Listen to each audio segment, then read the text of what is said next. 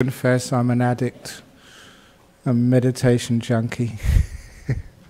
It's just beautiful being able just to let go and relax and be peaceful. So it's well worthwhile. If you can't do it yet, persist, because when you learn how to do this, it's so brilliant.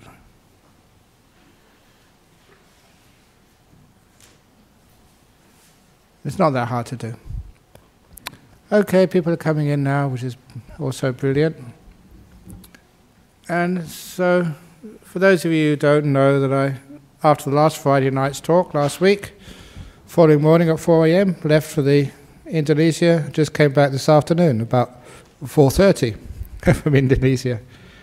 So, by all accounts, I should be totally exhausted. I did 6 cities in 6 days, 6 talks.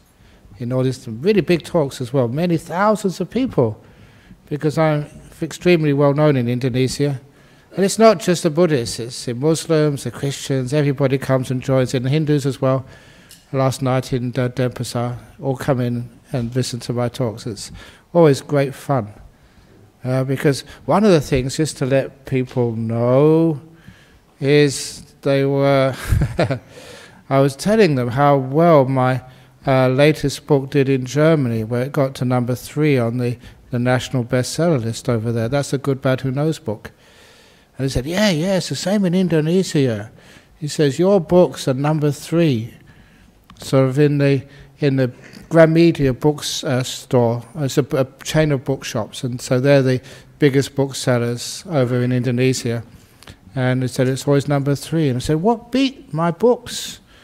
And he said, what was number 1 was the Quran, what was number 2 is the Bible, and you're next. And I thought, that's pretty cool. So I'm not going to try and beat those 2 books in Indonesia. But it was actually pretty impressive. And, you know, I never expected sort of to those sorts of things to happen. When I was a monk, I never expected to be giving talks to such a lot of people. Actually, the crowd tonight is very small compared to what was happening in Indonesia. 3,000, 2,500 people last night, and 1,500 people at the talk. So you don't expect that. What's a monk doing, being so sort of popular like that? So the talk this evening is actually expectations. And just how limiting they can be when you have expectations. So I have no expectations. I'm in here for the ride and I haven't got a clue what's going to happen next in my life. But you go for the ride without any expectations, letting go, giving everything you've got to what you have. And you always have some very, very fascinating and interesting experiences. Like one night when I was in Indonesia, I was up most of the night vomiting. What happens when you travel? People are very kind, they give you all sorts of food. You don't know what food is the proper food for you. And it happened when I was giving a talk. You start to feel the stomach start to move and move. And all these people were waiting for you to give an exciting talk like this evening. And afterwards to sign the books and just have photographs afterwards. And I couldn't vomit while I was having a photograph taken with somebody. But it's wonderful that how, as over the years of meditation practice, how you've learned to deal with this sort of stuff. And it's actually so easy with a bit of practice. Exactly what I was teaching you during the meditation period. You're aware of these feelings, the rumbling in your stomach and the feeling that there's something very, very wrong in there. What most people do, they get excited, they get sort of worried. But for me, I don't get excited or worried anymore. I just leave it alone and give it lots of kindness and kindness. So it just relaxed enough to finish off the signing of the books and then run to the room and vomit. But even afterwards, it's sometimes, people get so much negativity to being sick. For me, I always looked at the positive side of sickness. Because I was vomiting, it was at least that day I lost a bit of weight. And And it was just interesting stuff to see what I got in my tummy all the time. And after a while, it all just disappeared and vanished. But afterwards, with a very sore tummy, and tried to get a few hours of sleep, again, I did exactly what I was teaching you there. To relax the body, relax it, relax it, relax it, until any of that pain, ache, or even the aftermath of a sore tummy just vanishes completely away. And because practicing this for such a long time, whenever you do have any pain or sickness, irritation, it's so easy now for me to deal with it. You feel it, that's the mindfulness, really aware of the irritation, the pain, the sickness, whatever it is, that's the mindfulness. And I keep saying mindfulness is not enough. You do need to have the kindness, that little extra thing which helps so much. You've got your focus right, now do something to care for this little body of yours. And so I give my little tummy some kindness. Oh, you poor little tummy, I'm sorry for putting that in there with you. I didn't realize what I was putting in there. I do apologize. Please forgive me. I'm not your enemy. I love you, little tummy. Whatever it is, you treat it with kindness. And it's amazing just how it relaxes. You can actually feel it. And you feel it, you relax it some more, you feel it relax more, you give it more kindness, and it relaxes and relaxes, until it totally softens. Or just like this morning, walking out for breakfast, past the dogs in Bali. If you've been to Bali, there's always dogs around the place. Woof, woof, woof, woof, woof, woof. So you give them kindness. Nice dog, you're fine. Woof, woof. Nice dog, woof. Nice dog. And then it calms totally down. That's like my tummy. My tummy was like this dog woofing at me all night. And I just calmed it down and calmed it down until it stopped barking. It stopped vomiting. And this is actually how you deal with this bodily problem. So the stuff you actually learn over here is really amazingly useful. And also just the other things which I remember years ago when I was in Indonesia, that I was, because my lifestyle is very, very weird. Fortunately, this time actually there was an American author who was traveling with me. He's going to write a book about this, Ajahn Brahm in Indonesia. And it's really sort of quite eye-opening to see like a Western monk being like a rock star and having all of these people coming up and you're signing the books and smiling for them. And, for about 2 hours sometimes, a whole line of people signing books and smiling for 2 hours. And I still remember this one time years ago where I thought, what the hell am I doing this for? This is not what a monk should be doing, signing books and smiling and sort of having your photograph taken. This is not what I signed up for. I want to go into a cave and meditate. I want to just be simple. I just want to disappear from the world. And then I realized that that was my expectation when I first became a monk. And it's because you have expectations that you suffer.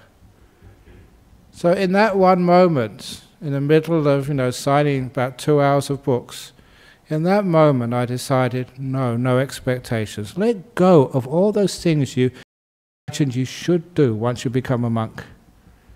Let them all go and just be. Because in those moments there were so many people that are getting a lot of happiness and joy. And that was really what a monk should be doing, giving happiness and joy in whatever way you can. It was service, it was giving. I got nothing out of this at all, instead just a sore arm. 2 hours of signing books makes you sore. 2 hours of smiling for photographs, that makes my jaw sore. And I did hear that in Indonesia, in Java, the Buddhist monument, Borobudur, they have asked people to refrain, to stop taking photographs of that monument, because all those flashes are degrading the stone. And now they're degrading me.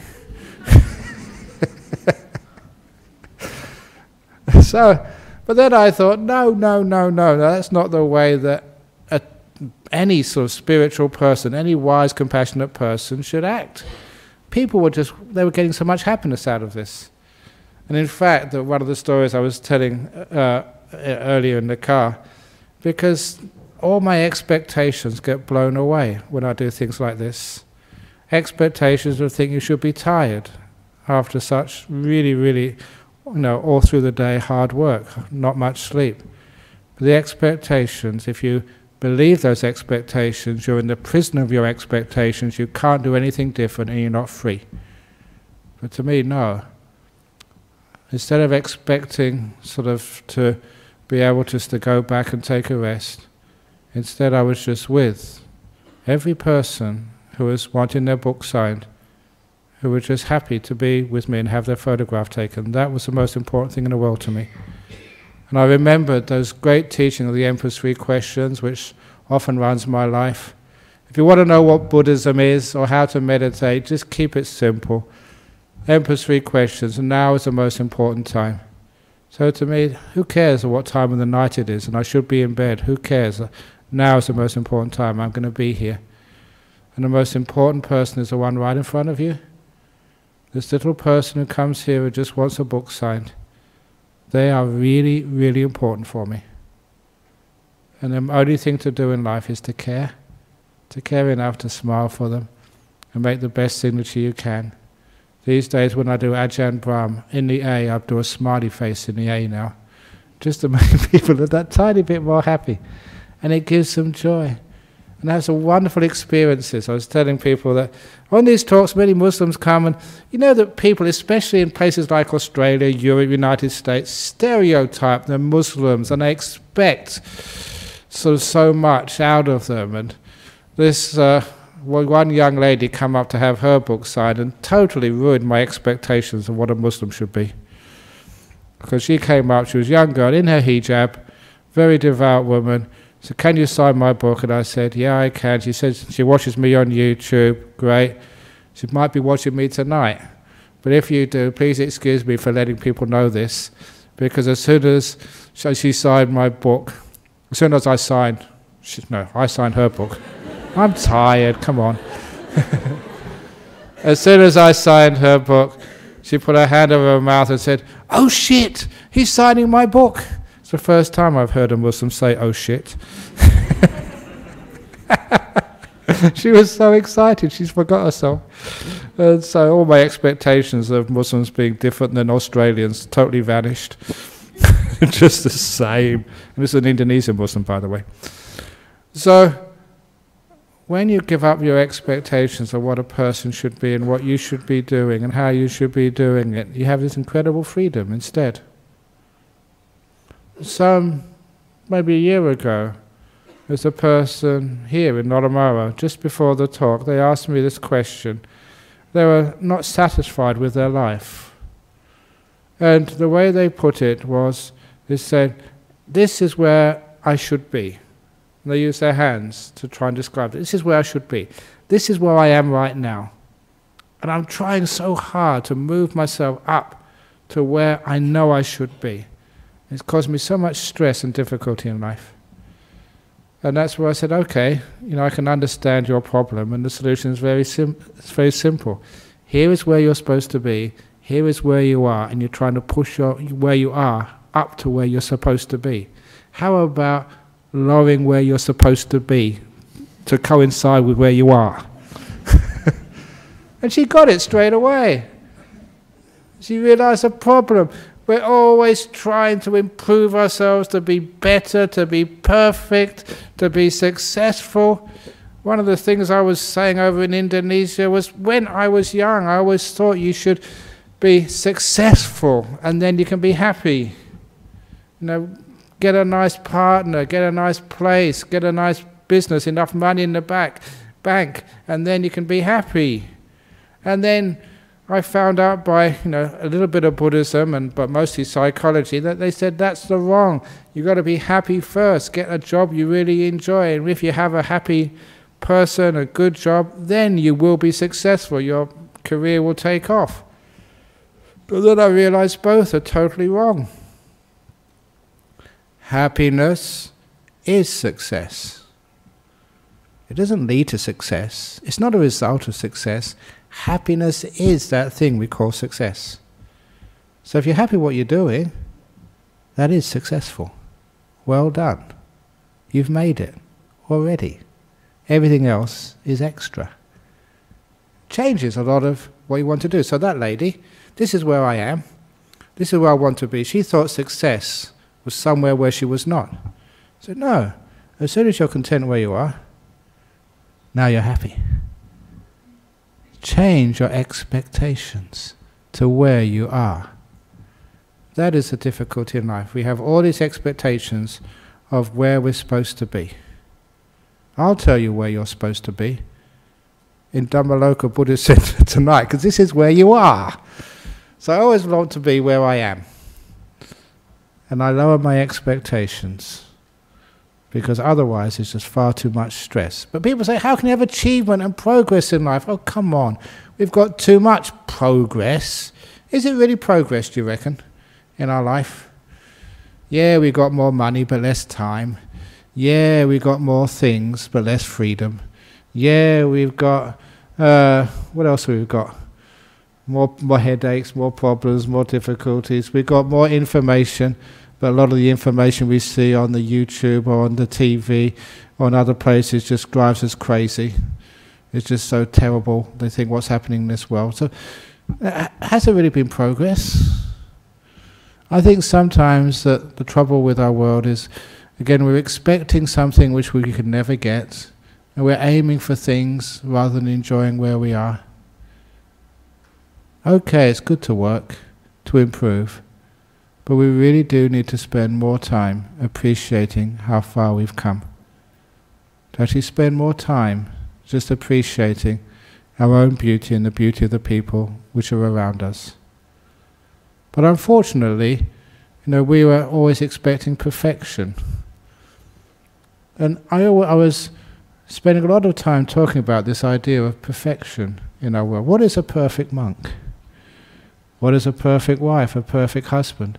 Perfection is what you perceive with your head, with your brain, with your intellect.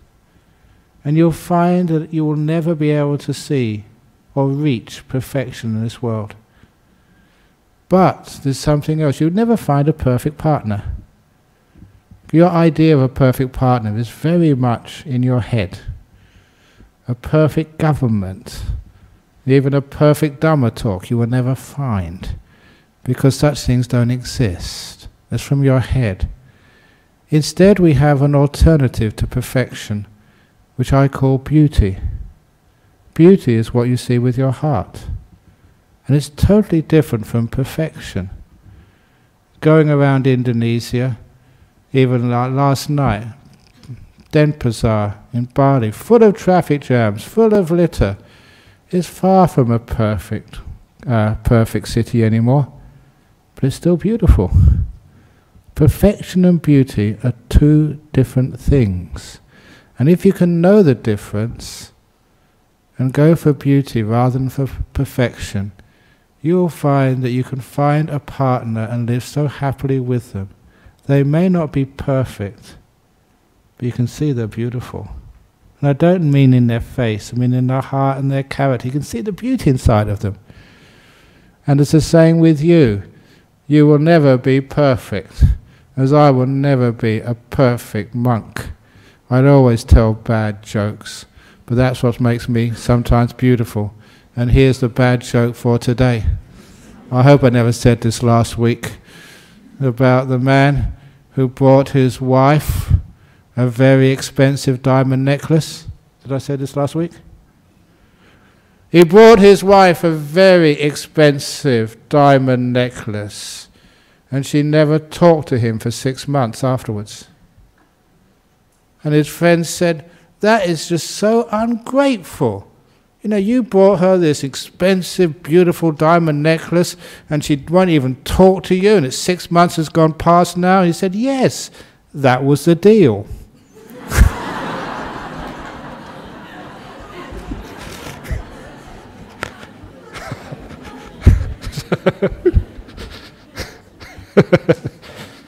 So,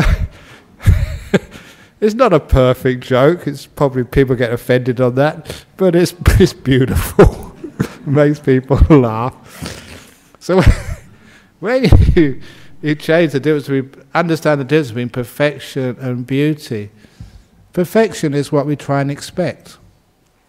But beauty happens when we don't expect anything. And we just open our eyes to see what's there. And we find there's so much beauty in this world when we stop expecting things. So, when you look at your partner, stop expecting so much from them. And instead, sort of see their beauty.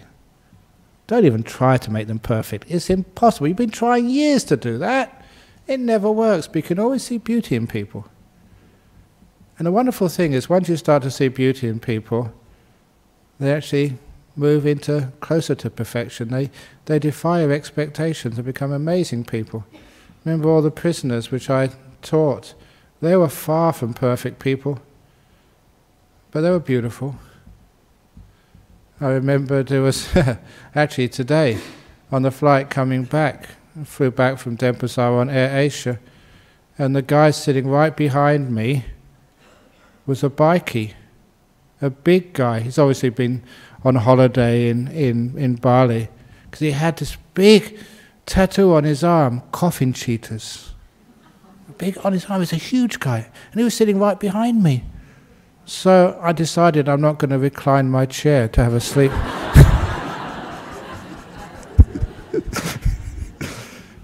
I've got enough wisdom and sense not to do things like that. But these guys, sometimes we have all expectations and stereotypes. And I always remember that years ago that there's one of the mothers of a bikie called me because her bikie friend had died in an accident, which happens, driving the bike too fast, or I don't know if it's on drugs or whatever, but actually hit a telegraph pole and died. And the telegraph pole didn't do very well either, but they had to do the funeral for them. It's the only time I've ever done a bikie funeral. And it's an amazing experience, because usually in funerals people actually dress appropriately. But in the bikie funeral, all the bikies there, they were in their leathers and their patches, and all their girlfriends came. And honestly, this was actually in Fremantle Crematorium. They had such short skirts and low-cut blouses. You can see their boobs and everything. It was like they were going to a nightclub, and it was supposed to be a funeral. But that's just bikie culture. So I was very, very careful to say the right thing.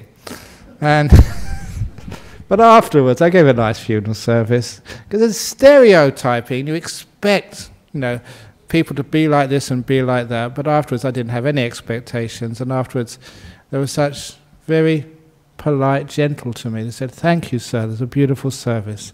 Thank you, sir. That was wonderful what you said. Thank you. We'll remember that." And all my ideas of bikies went totally out the window.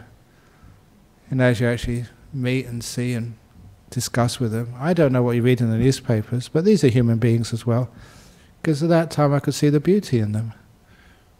And when you see the beauty in them, rather than looking at perfection, no expectations, it's amazing how you can actually relate to a person, connect with them, and maybe just solve any problems in them, because that's the next thing, that once you see the beauty in things, things get better in this world. I always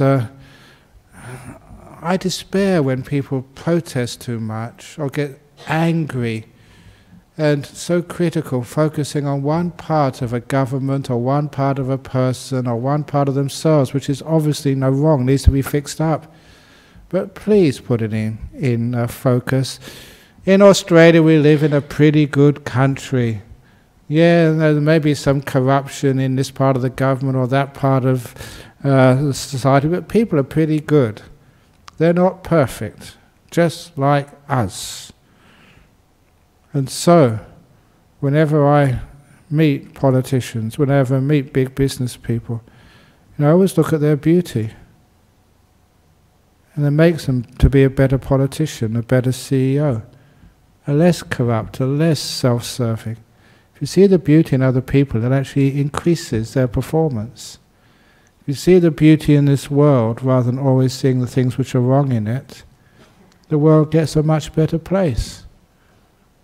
How many years, decades, centuries have we been trying to fix up the problems, with aggression, trying to force people to see the nonsense in what they're doing and how they're behaving, because we've got all these expectations of them and expectations of this world, looking for perfection rather than seeing the beauty.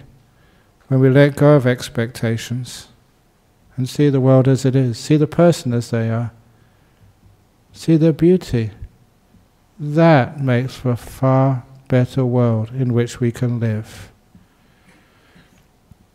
So I always try and catch myself. Please, Ajahn Brahm, don't expect too much of yourself, but see, the kindness and the beauty in this world, in yourself, in others. Even the monks with whom I live, they're far from perfect. And sometimes some of the things they do, oh my goodness, what do you do that for? But I always look upon them as very, very beautiful companions and wonderful people to live with. And if I tried to make them into perfect monks, I think they would all leave.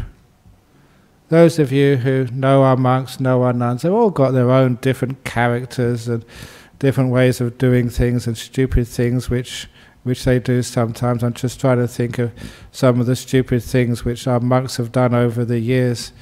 Well, actually, let's start with me, the stupid things which I have done. Somebody just showed me some of the photos of the early days at Bodhinyana, and it reminded me that when we built our kitchen, after I did a lot of the work on that, building the dining room kitchen, the lower building there, and when you do brickwork you have to sort of acid the walls to clean up the marks of the cement. So I was working all morning just brushing all the walls with acid to clean them, to make them look good. It was time for lunch, so we went out for lunch. And we had, the lunch was given by, I don't mind saying the name, some of you know that Bin Anson and his wife Yupa brought the lunch, and with their two daughters, I only had one daughter, just a newborn baby. And after giving us the lunch, their baby sort of pooped in their diapers. So she had to take it off, was looking for some water to wash her bottom. And what did she use? The acid. This poor little girl started screaming. It didn't really hurt her because it was all watered down. It wasn't like concentrated. But she certainly went red. But it did the job. It really cleaned her backside.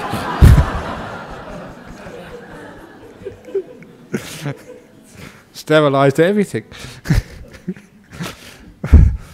But even those are sort of ridiculous memories. Those are the things which go wrong. They make the beauty in life. That actually makes life lovable. It makes it human. It's that story about the forest I keep saying every other week. No perfect tree in the forest, but there's many beautiful trees. What is a beautiful tree? It's not perfect, but it's got character, it's real, it's got life. You lower your expectations of what a forest should look like and see a real one, and it's beautiful. Human beings, lower your expectations, what they really are like, and it's really beautiful, and you can be content and happy. What is life really like? One of the things which I learned from living in a very, very, very small apartment with my mother, my father, and my brother, I remember always seeing my mother and father arguing. They were arguing. And sometimes they'd argue so much they wouldn't speak to each other for about an hour or two. And then afterwards they'd make up. I saw that as a little kid. So straight away I learned my expectations of mother and father being perfect are just ridiculous. My expectations that a mother and a father would love each other 24 hours a day, sort of 365 days a year, it's just as stupid. But what I did see, that yeah, arguments happen. And they're beautiful, especially when you see them making up. It's as if the arguing was worth it, to see that just the tenderness and the beautiful forgiveness of two people who wouldn't speak to each other for a couple of hours, coming together and reconciling and making up. That was really beauty. So I learned about what family life was by seeing that. And it was so wonderful. My parents argued in front of me. They didn't do it behind closed doors, because I could see it. It was so wonderful they reconciled in front of me and my brother, so we could see it. It wasn't hidden. So my expectations of life were actually lowered to reality. And the beautiful part of it was that when people accept the reality, then they can make up and they can have some beauty in life. So if you think you should be up here somewhere and you're down here, the only solution, honestly, you can try all your life trying to push yourself up. Come on, work harder, try harder. Be a better meditator, be a better monk, get some new stories, tell some new jokes. Actually, it was a new joke today, so that was amazing. That was beyond my expectations. And so lower yourself, lower your expectations to reality, and then you see the beauty in your family, in your country, in your life. Even in your health, so you're not so well. That's life. So we accept sickness. So I always say there's nothing wrong with being sick. It's right being sick. Sick people's rights. Or like in Indonesia, they always have a theme. The theme for my series of 6 talks, 6 cities, 6 nights, was happy every day. I said, how can you be happy every day? Well, you know, okay, you can be happy every day and leave your misery for night time. They said, no, I mean happy every day and happy every night as well. But what happens if you're miserable? And the answer is being happy, being miserable. Do you understand what I mean? It means that accept, being down in the dumps, not feeling so good, not feeling happy today, feeling grumpy. Accept that's part of life and be happy to be grumpy. And that is not just some sort of smart-ass way of sort of trying to explain the way that sometimes people are not so happy. What it is doing is changing your perception, changing your expectations. Because people always think you should be happy, and when you aren't, you're making a mistake. There's something wrong with you. So come on, get your act together. Be happy. You're making a big mistake. But no, lower your expectations of life. And the days you feel grumpy, be happy being grumpy. This is my grumpy day. Grumpy people's rights. And when you're happy being grumpy, you can see the beauty in it. Sometimes there's a lot of beauty which people miss in life. Sometimes when people are grumpy, they can be really funny. What's his other cartoon? No, it's gone out of me now. So somebody supplies me with jokes, but I'm a bit too tired to remember this one. I'll save this one for next week. It was a very, very funny one. Made me laugh anyway. That's right. They said it was. Here it goes. Anyway, they say. That's right. If a man is not married, he's called a bachelor. If a woman is not married, she's called a genius.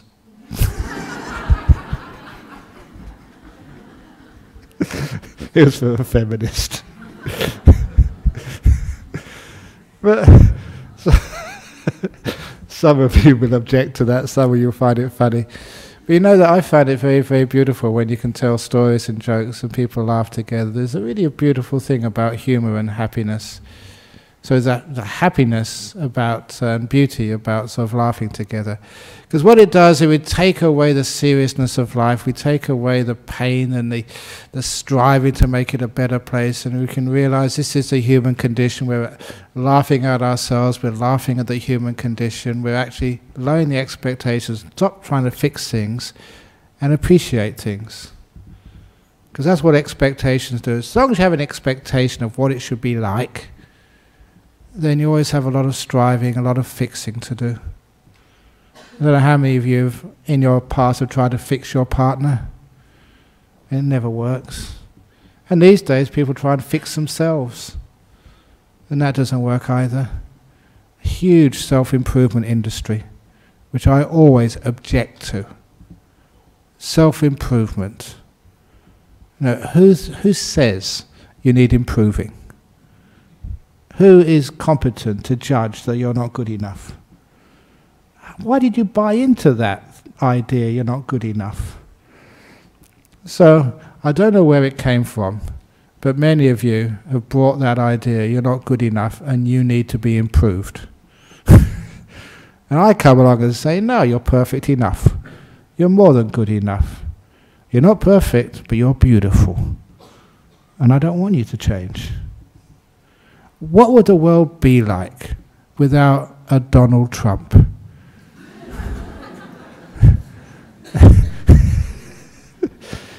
He's needed to get you to laugh and just to see the stupidity of humanity. So thank you, Donald. Without you, I wouldn't have had so much interest in the US election and so much laughter. So you can see sometimes the beauty in life when we stop trying to fix things and see the beauty in yourself when you're trying to fix yourself up and change yourself, which means that we can find more peace and happiness in life. So what expectations do you have? You ask yourself those. And expectations, as the word actually means ex, out, spectre, which means looking outside of this, looking outside of yourself. An expectation is a direct opposite to inspectation. To inspect, to see what's actually going on now. Don't look out there. Look inside. You know, this life, this moment, this day, this person, yourself. Look inside and see what's there. And you usually find, if you look inside and see what's there, with a bit of compassion, it's more than good enough. In fact, you can be extremely happy and at peace with yourself, no matter what's happening. On another night, when I was in Indonesia, there was a room and it was so many mosquitoes were in the room. So I was being bitten all night, another night without much sleep. So what did I do? So this is Indonesia, it's Asia. What do you expect? There are mosquitoes around. It's Asia. So I accepted the mosquitoes and I was kind to them because I thought to myself, well, you know, I don't work for my food. I don't cook my food and buy it in the supermarket. People come and feed me every day. So this is my chance of feeding the mosquitoes. It was what we called in Buddhism dana, generosity. So now I know, you have to work very hard, working hard, getting the food from the supermarket, cooking it for me, presenting to me. Sometimes you come all the way to the monastery to feed me. So I thought, now this is payback time. So mosquitoes, come on. Because I thought, look, they're going to eat me anyway. So I might as well give, come on, take. Service. So you had the choice like you often have in life. You can't change the world, but you can't change the situation, but you can change the way you look at it. And as soon as you change the way you look at it to something much more positive, like an act of kindness, an act of generosity, these poor mosquitoes. Because have you ever thought about what a mosquito must feel like? You know, they're really hungry. And they sort of come and land on a human being. It's really dangerous. Imagine you go to a restaurant and you don't know if you're going to come out alive.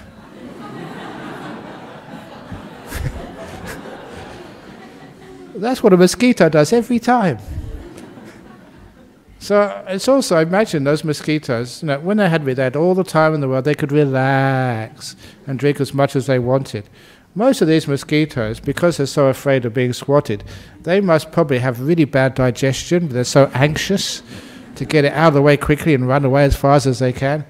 But so now I gave them this beautiful kindness and time. Please have as much as you like. And I got plenty left in there. And my blood is pretty good. It's like holy blood. So it's like giving them a blessing as well. So when I thought like that, I didn't get upset and agitated.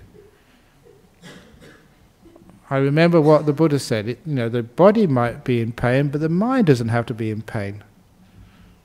Yeah, it itches and it goes away after a few minutes.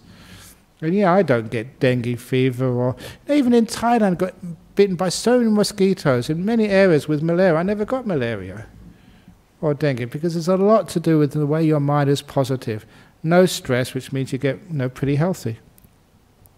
So, stress out, worry, be anxious, then you're going to increase the likelihood that these viruses actually just take a hold on you.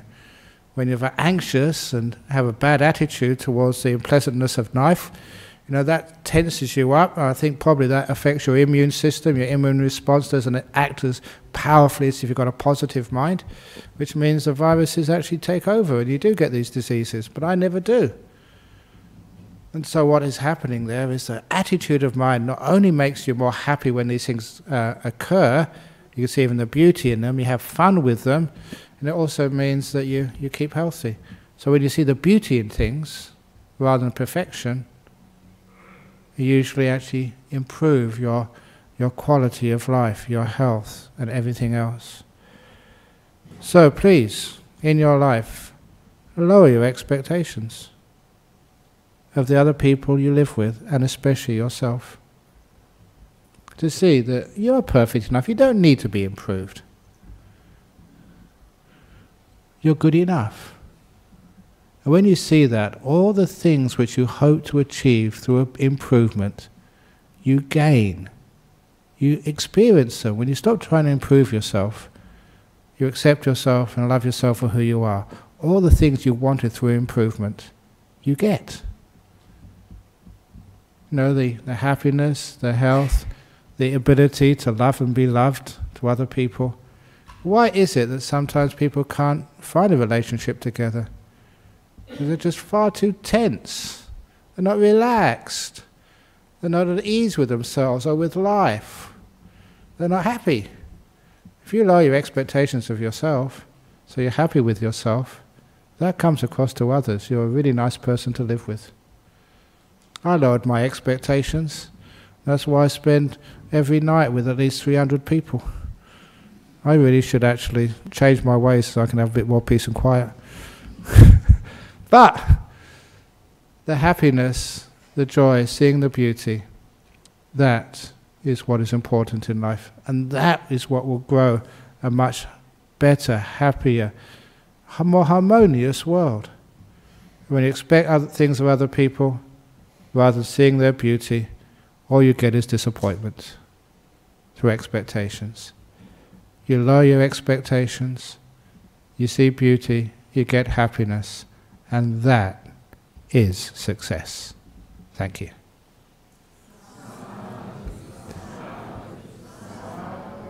Okay, see what we get here from overseas. Am I in trouble tonight? Okay. Ajahn, I have difficulty balancing no expectations and my fear of being taken advantage of. I also struggle with expecting my partner to treat me as I would treat him. Please advise. Okay, my fear of being taken advantage of. Why are you afraid of being taken advantage of? What's wrong with being taken advantage of? I've been taken advantage of every day of my life. And I encourage you to take advantage of me every other day of my life as well. That's the meaning of my life, to be taken advantage of. So I'd change it all around. What's wrong with being taken advantage of? Your job is to serve, to love, to open your door of your heart to others and give whatever you have. The way the Buddha said is when you give, it's like taking the light from a candle. You take a candle which is not lit, you put it onto a lit candle, you take the flame away, but the flame on the original candle is still there. You don't lose by giving. In fact, you probably get more. Expecting your partner to treat me as I would treat him. He probably says the same. I wish my wife would treat me as I treat her. No, look. Expecting your partner to treat me as you would treat him. With that relationship, I actually heard another nice little story when I was over there from another monk. You know the story of the 3 rings of marriage, which I said before? You know the 3 rings of marriage? The original story was, the engagement ring, the wedding ring, and then comes the suffering. But there was a much more positive, the 3 rings of marriage, which was the care ring, sharing, and offering. Much more positive, 3 rings of marriage, which I'm going to use in the marriage ceremonies I do from now on. So it's caring. And who do you care for? You care for us, the institution. And you share. And also, part of that is offering. Offering yourself into the marriage. Giving, that's part of things. So, expecting your partner to treat me as you would treat him, you have to let go and lower your expectation of your partner. And then, instead of looking at him as being imperfect, or her as being imperfect, then you can actually see their beauty. And once you see their beauty, they see it themselves, and that's what they show you back. And then there's no problem in your relationship ever again. See the beauty in another person first, if you want them to show you their beauty. Ajahn, you have taught us before not to have so much expectation from our kids, but it's hard, so hard not to do it. If I let go of that, my kids might think I don't care about them. Please help, Ajahn. No, caring and expectations are actually opposite. No, when you expect something of your kids, you don't care for who they are right now. You want them to sometimes be different. So you can say to your kids, again, what my father said to me, kids, no matter how much you achieve or you don't achieve in this life, no matter how you turn out, I'm still your mother, I'm still your father. The door of my heart will always be open to you. I will always care for you. You don't have to do well at school to please me. If you do well at school, that's great.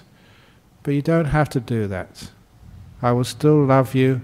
I'm still your mom, even if you don't do well. That is encouragement. That frees. And you'll find that that kid usually does far, far better when you give it that care. Last question, from Indonesia. What is your opinion about expectations versus dreams and goals? Should we always strive to be better and higher to achieve our goals, or just be happy with our current situation? Oh, I've seen so many people strive to be better and strive to get these big goals and just screw themselves up and screw their life up and screw the world up as well. And so, all of those dreams and goals you have, what are you really trying to achieve? What is the real goal of life? The real goal of life is happiness, peace, to be at peace with yourself and with other people. How much do you need to be able to do that? How much you need to change to find a beautiful partner in this world? What does actually love mean? Is it a goal which you actually have to strive for? Or is it what happens when you stop striving and accept the person you live with for who they are and respect them?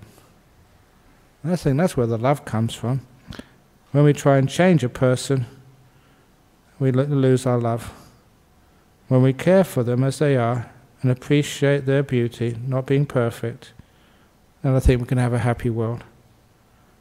So I never dream that all the trees in the world will be straight. It would be a terrible world if all the trees were straight. I enjoy them big, crooked. It's beautiful. And I will not go and straighten every tree in this world, as I will not go and straighten every human being. I care for them, see the beauty of them as they are. So like the striving and the goals is more like the games the kids play, the video games. Not really important, just a game which people play, trying to achieve this and achieve that. But really, the real life is what happens when you're not trying to achieve something. Okay, that's it for tonight, folks. I hope it made sense. If it did, that's beyond my expectations because I'm totally exhausted. I should not be able to give a talk at all tonight. Haven't slept for quite a few days. So anyway, any questions from the floor? Great. Oh, there is. Oh boy. Go on. Hi. Thank you, Ajahn, for the wonderful meditation today. I had a great meditation after a long time. I was pretty I disappeared pretty much all of myself. But then when I came out of the meditation, I realized that I seem to be watching something like a TV where characters are not known to me. There's a film going on while I'm absent as myself, as the person I know. Yeah. So I'm not there, but there's a movie on. And this has happened to me before in meditations as well. So I never go into a blankness of the mind, but I tend to, there seems to be a flow of life within, in my absence as well. Okay. So don't worry about that, because that's probably a good sign. You know, it means that you're having what we call, you know, just the mind just playing around, having a bit of fun, creating a weird movie, strange stuff. I'll tell you one of early days, one of the weird stuff which I had, because I have really weird ideas. And this particular time I was fighting a psychic battle with a Hindu saint, flying around the air, you know, levitating all over the place and zapping each other in my little movie. Really good fun. So I was enjoying it. Of course, because it was my movie, I won, as usually happens. Totally egotistical. But in the end, I realized it was just the mind needing to play. Let it alone. Be kind to it. And after a while, it just settles down and stops by itself. When it's had its little bit of exercise, it's fantasizing, it stops. But don't criticize it. Don't sort of think you've made a mistake. Be kind to it. Embrace it. And you'll find it slows down and stops and disappears. The more you react to it and the more you feed it, the more it goes. Okay. Okie dokie. Uh-oh. Okay, in the back. Ajahn, what is the difference between expectation and inspiration? Okay. Sometimes people start with inspiration, and if they're not careful, it leads to aspiration. They want to do something and aspire for something. And that usually ends up in desperation when they find they can't get it. And then expiration. We call it the four spirations. So inspiration is brilliant if it leads to peace. But if it leads to you actually being too active, inspiration can go two different ways. You can be inspired, you know, to fight for some stupid cause, like, you know, the world domination by some religion. People actually get inspired to go to places like Syria. The inspiration which goes in the wrong area. So be careful with inspiration. If it's inspiration which leads to peace, which leads to some love and leads to harmony, then that's inspiration which you can follow. And it's a lot of time it's inspiration which leads to things settling down, not creating more things to do. Because we're far too active in our world. We do too much. So inspiration, just like seeing the sun go down, it settles you. At the end of a day, even the sun goes to bed and rests, metaphorically. So you should too. Okay, so that's the end of the questions. I'm packing it up now. So let's bow 3 times to Buddha, Dhamma and Sangha, and then you can do whatever.